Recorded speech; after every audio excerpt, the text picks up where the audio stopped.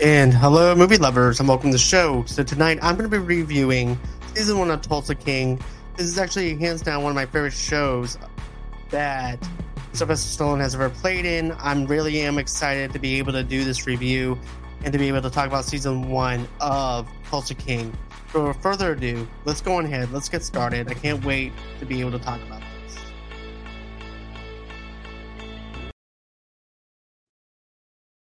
And here we go. So here's the thing. I really like the fact that this is actually a different kind of scenario. Basically, you have this mobster who's doing time in prison, and then he gets out of prison and time has passed. People moved on without him and things like that. And so basically the mob winds up exiling him and putting him in Tulsa. And this is, I really like the concept of you have like a fish out of water kind of scenario within the mobsters and stuff like that too. But let me just give you some groundwork on what I'm trying to say here, okay? So the series actually follows New York mafia capo Dwight, the General Manfredi, who, as he's released from prison after 25 years, is uneconomically exiled by his boss to set up shop in Tulsa, Oklahoma, realizing that his mob family might not have his best interest in mind.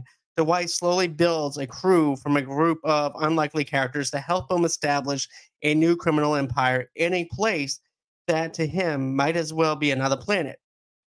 And I like that whole entire direction of the fact that he's done 25 years in prison and the fact that he's thinking that people are going to come in, open arms, and accept him for who he is. And then instead, it's a total opposite.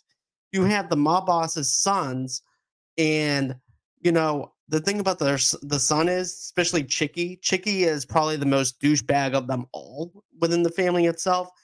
But the only one that actually has his back is actually the mob boss himself. But his sons don't really care for him or anything. But they wind up exiling him over to Tulsa, and I like how 25 years has passed, and he's up inside that back seat, right? And he's talking to his Uber driver, and he's like, "Well, what the hell is an iPhone? What's an iPhone? What does it do?" And then, of course, it also he doesn't even know what an app is. And time has moved on without him. I like how Chicky winds up saying, "Well, just because that you were in prison does not mean that time has stopped. It just keeps on going." Just because you went to prison, it doesn't mean the world stops because you went to prison. No, it just keeps on going. And, so you have, Dwight, who's just a fish out of water. He goes over to the mob boss, and the mob boss is like, "Look, we want you to set up shop in Tulsa." And I like how Dwight is like, wait, hold on. What do you mean here? I have to set up shop in Tulsa. There's nothing in Tulsa for me to do. This is my life here in New York. Why are you sending me to Tulsa? And Chicky's like, "Look, we're going to go ahead. We're going to set up shop there. You're going to earn over there, and you're going to send us money." And this is like a slap in the face to Dwight because of the fact that he did 25 years in prison for this family that he thought that loved him and was there for him and supported him. And because of the fact that he wasn't a rat or anything, Dwight thought that they would accept him back with open arms. But instead, they kick him out to Tulsa, and he's trying to figure out how to fit into the society. And I love the whole entire chemistry back and forth between the Uber driver and him. And, this is actually one of my favorite things about it. Okay. So basically, he winds up explaining, "Hey, look, this is actually, you need a smartphone. You need certain things to actually do the things that you want to do." And then, of course, he wants to set up a dispensary or a weed shop and stuff like that. And of course, the first thing he does is he goes over to the weed shop, and he winds up going over to Bodie. Bodie is over there. To me, to be honest with you, Bodie kind of looks like Tom Green in a sense, back in the early 2000s, Tom Green. And I like how everybody's like kind of zoned out and everything's like, and because they're high, but also too, they're not used to someone that's like a mafioso walking into there and saying, "Hey, look, I'm going to shake you down for this, but I'm going to protect you against the people that are your enemies." And I was like, "Well, what are you talking about? Weed is legal. There's no way that you can shake us down or anything like that. It's not the same as it once was." And of course, Dwight also winds up knocking this one dude out with a coffee mug. And I love that whole entire scene of how he takes him down. And then he goes into the back where Bodhi is, and he winds up explaining to Dodie who he is, what he's after, and he winds up shaking him down. And look, I'm going to take a percentage, you're going to take a percentage, and we're going to end up being business partners here. And so that's where they become friends in a sense, and also business partners. And then you also have another scene where he's actually going to a bar. He winds up being partners with this other ex-con who happens to be working in a bar establishment, and they wind up becoming partners as well. So he's got that established for himself. He's also got the weed shop. So he's got two businesses already. So he's going to be earning from two different places. Then, he's talking about money laundering. He's talking about all that other stuff. And then, you have the Uber driver. At first, he stays at this little sleazeball hotel, right? And it's actually outside of his limits, to be honest with you. This is not where a mafioso kind of guy, capo guy, is supposed to be staying at. He goes, well, where would you stay at? So he recommends a hotel. The Uber driver winds up bringing him over there, but get this: the Uber driver just doesn't become his Uber driver, and that's it. I like the fact that they did something different. And the fact is, the name of the Uber driver's name is Tyson. And Tyson winds up becoming his driver. And I like that whole entire idea of you're giving something more to someone of color, and to be able to bounce off of Stallone, especially some of the stuff that he comes up with. And then, like I said, Stallone's been locked away in 25 years. He doesn't know anything about how the world works and operates. In 25 years later, he's trying to figure things out, especially in Tulsa. It's a different atmosphere. It's a totally different ball game compared to where he was back in those days. And like I said, I think this is a cool concept of having a fish out of water kind of vibe to it. And, you also have another person that winds up being, there's actually another person that's hiding out from the mob as well, that he winds up meeting up, Armin. And Armin actually works for Margaret, who actually owns her own horse farm and everything. So now he has another way of actually earning. But also, too, I like how basically Armin is actually afraid of him because he thinks that Stallone is over there. Dwight is actually over there to whack him. But instead, and everything, he goes, look, I don't care about none of that stuff. I really don't. This is a new time for me, new adventures and stuff like that. Why don't you work for me? And of course, he's actually just a pushover right now. And you wind up finding a little bit more of his backstory later on, and the whole entire deal of why Dwight did time 25 years. This is actually a non-spoiler review, so I'm not going to go into spoiler territory. But the fact is, you actually have him as a pushover who's just taking it from his neighbors. The neighbor's dog keeps on crapping all over his lawn, and then his wife his marriage is basically on the verge of collapse and everything too, because they also want to sell their house because of the fact that there's this beef war between the neighbor and him. They're just not getting along, and he was like, well, look, I'm just going to go and take myself out of it, and the neighbor's dog can go on and shit all over the place if he wants to. But I like that whole entire concept. It kind of has that Sopranos kind of vibe where, remember on the episode of Sopranos on season 1 called College, where basically Tony winds up running into an ex mafioso, and because he was a rat, he ended up whacking him. And this is that same kind of vibe, but still, you have Dwight who's just a capo, and this guy just winds up leaving, acting like everything's all good and everything, and then he winds up running into Dwight on an accident, and he thinks that he's going to whack him. And I like that idea of like, look, I don't care about what you did. It doesn't matter what you did. I just want us to be able to earn. I'm exiled just as you're exiled, basically, and that's how I looked at it. So therefore, why don't we just partner up? Let's work together instead of against each other. And then there's also this other thing that winds up happening too, where Dwight winds up sleeping with an ATF agent, and he doesn't even know that she's an ATF agent, and she doesn't know who he is, and doesn't realize that he just got released from prison. She doesn't realize either that he's actually a mafioso or anything like that, or has not been flagged by the FBI to let her know that he got out of that who he is. So I like that element of mystery of the fact that you have two people. Frank's about to score because of the fact that he hadn't got laid in over 25 years, and now he's hitting on this ATF agent at her friend's bachelorette party, and her name is Stacy, and Stacy winds up sleeping with him, and then you have this whole entire thing. At first, I'm thinking, okay, well, this is just a one night stand. This is just going to be something that just, you know, this is an out, and that's it. There's not going to be any groundwork with this because of the fact that we've seen this in every single movie, right? Where basically you have a character like Dwight who has a one night stand, and then later on, that's it. That's the end of the characters. But I like how they give us small characters and they wind up giving us something more with them.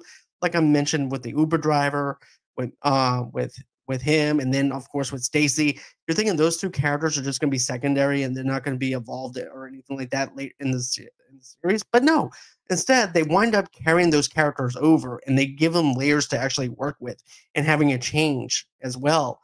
And and something else I wanted to mention though too is the fact that you you have Mitch and Spring is in the air at Littleton Coin Company, and we want to help you brighten your collection. Visit us at littletoncoin.com all month long to enjoy 15% off your purchase. With a wide selection of coins, paper money, supplies, and more, Littleton Coin Company has something for every collector's taste. Use promo code SPRING at littletoncoin.com for 15% off your purchase all month long. Restrictions apply. Littleton Coin Company. Serving collectors since 1945. The future is a hefty responsibility and not one that we take lightly. But then taking things lightly has never been what Hefty is about. That's why we've created the Hefty Renew program that turns hard-to-recycle plastics into valuable resources like park benches and building materials. To participate, simply fill up an orange Hefty Renew bag with accepted items, tie it up, and drop it in with your regular recycling. That's it. It's that easy. It's time to rethink recycling with Renew. Particular valued resources may vary by geography. More info available at heftyrenew.com. Mitch is, like I said, he's actually the bartender from the bar that Dwight and him are actually partners and everything. But I like the chemistry. The chemistry between the bartender and him works. Between Mitch and Dwight works very well. Like I said, I'm thinking that this is going to be one of those scenes that are just quickly done and be one and done, and that's it. But no, they keep on growing these characters, keep on growing the friendship between them all to the point where everybody has each other's backs, and they'll do anything for Dwight because Dwight has their backs, and also Dwight is also someone that he can trust. So that's something that I liked. But what I wanted to talk about too was the fact that you also have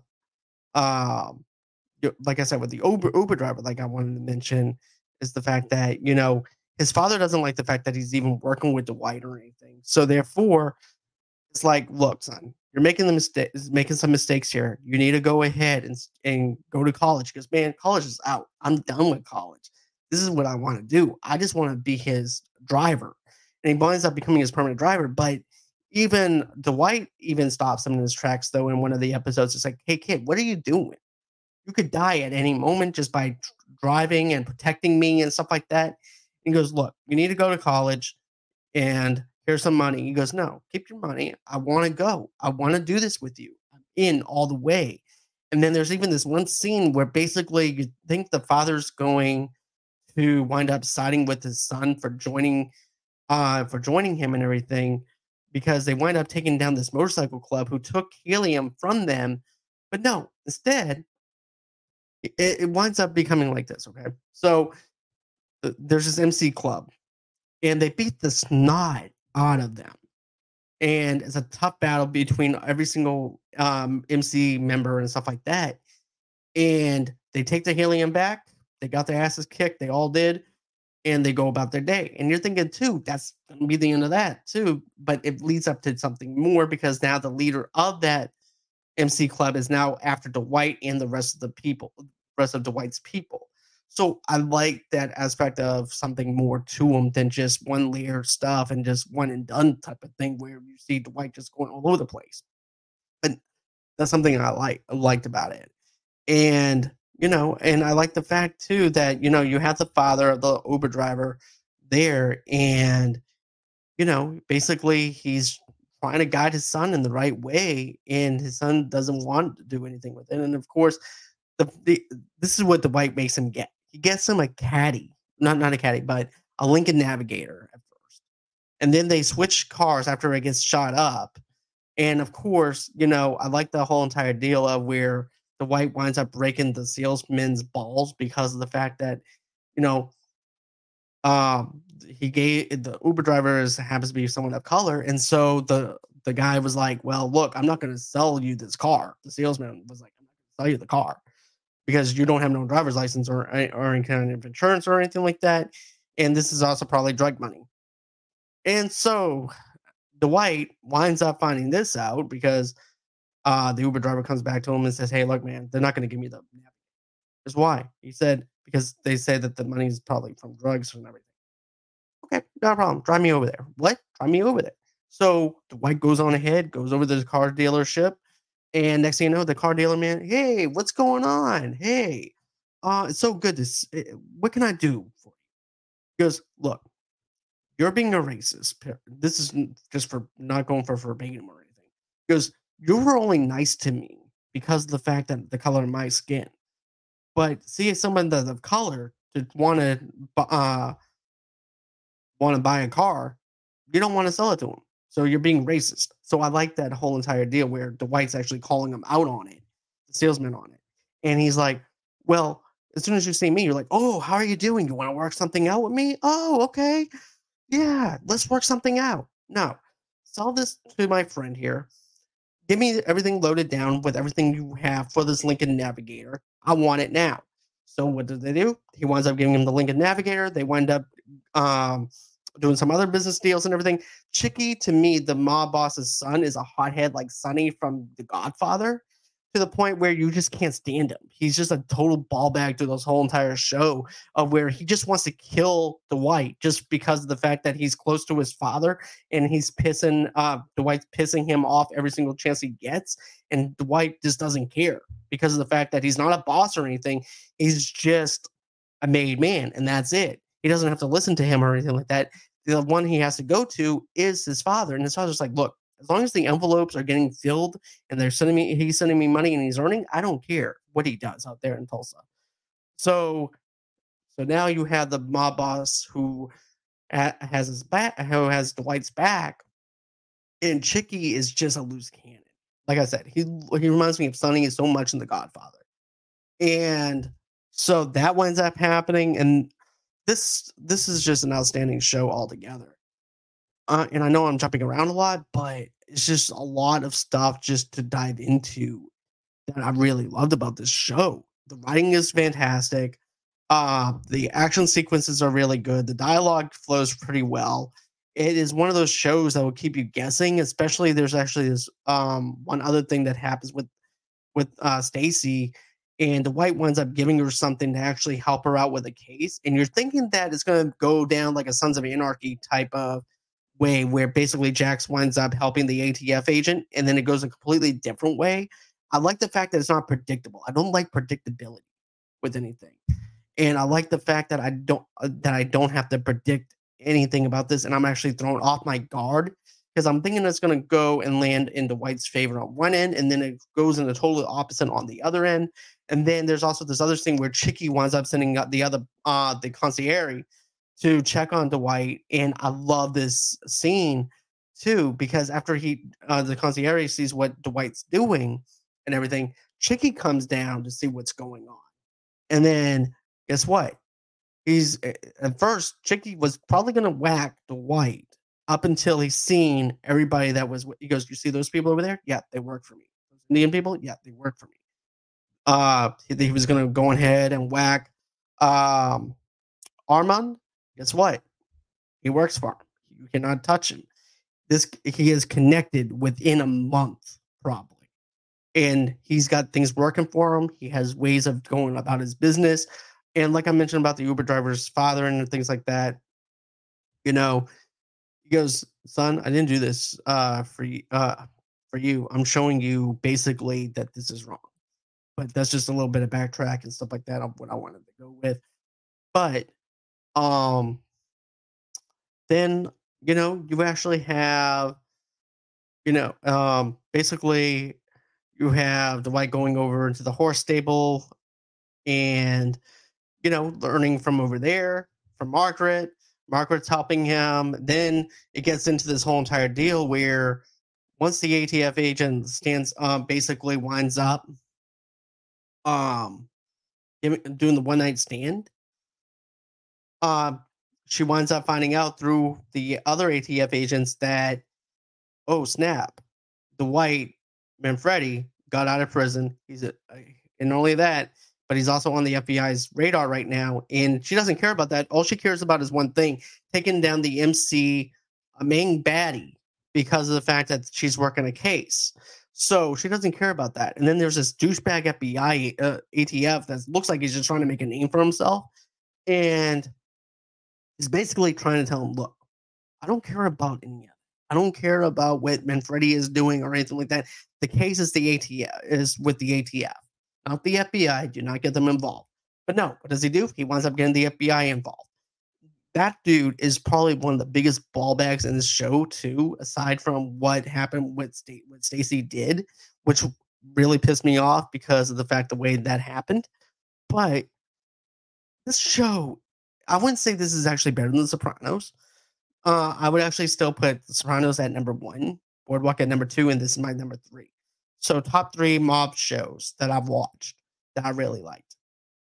And, I think that you guys are going to like this TV show. There's a lot of stuff that happens within the show itself that will keep you on your toes. The stunts were good. The fighting choreography was really good. You also have a lot of other stuff that happens within the mob family too, especially with Dwight's daughter, that you wind up finding out what one of the other mafiosos did.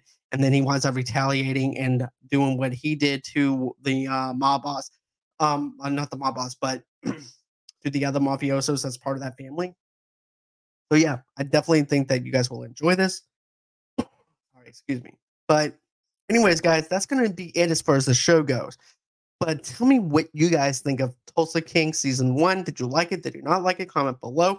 Do you think that this is actually one of the best shows right now as far as a mobster show goes?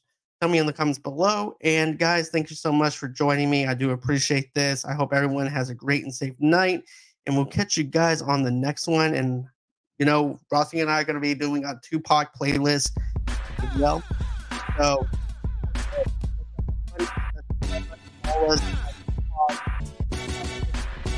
review and everything of this show, and you guys can get an audio only podcast wherever you guys get your podcast from. Give us a 5-star review on iTunes or Spotify, or where you guys get your podcast from. Always until next time, guys. We'll catch you guys later. Bye bye.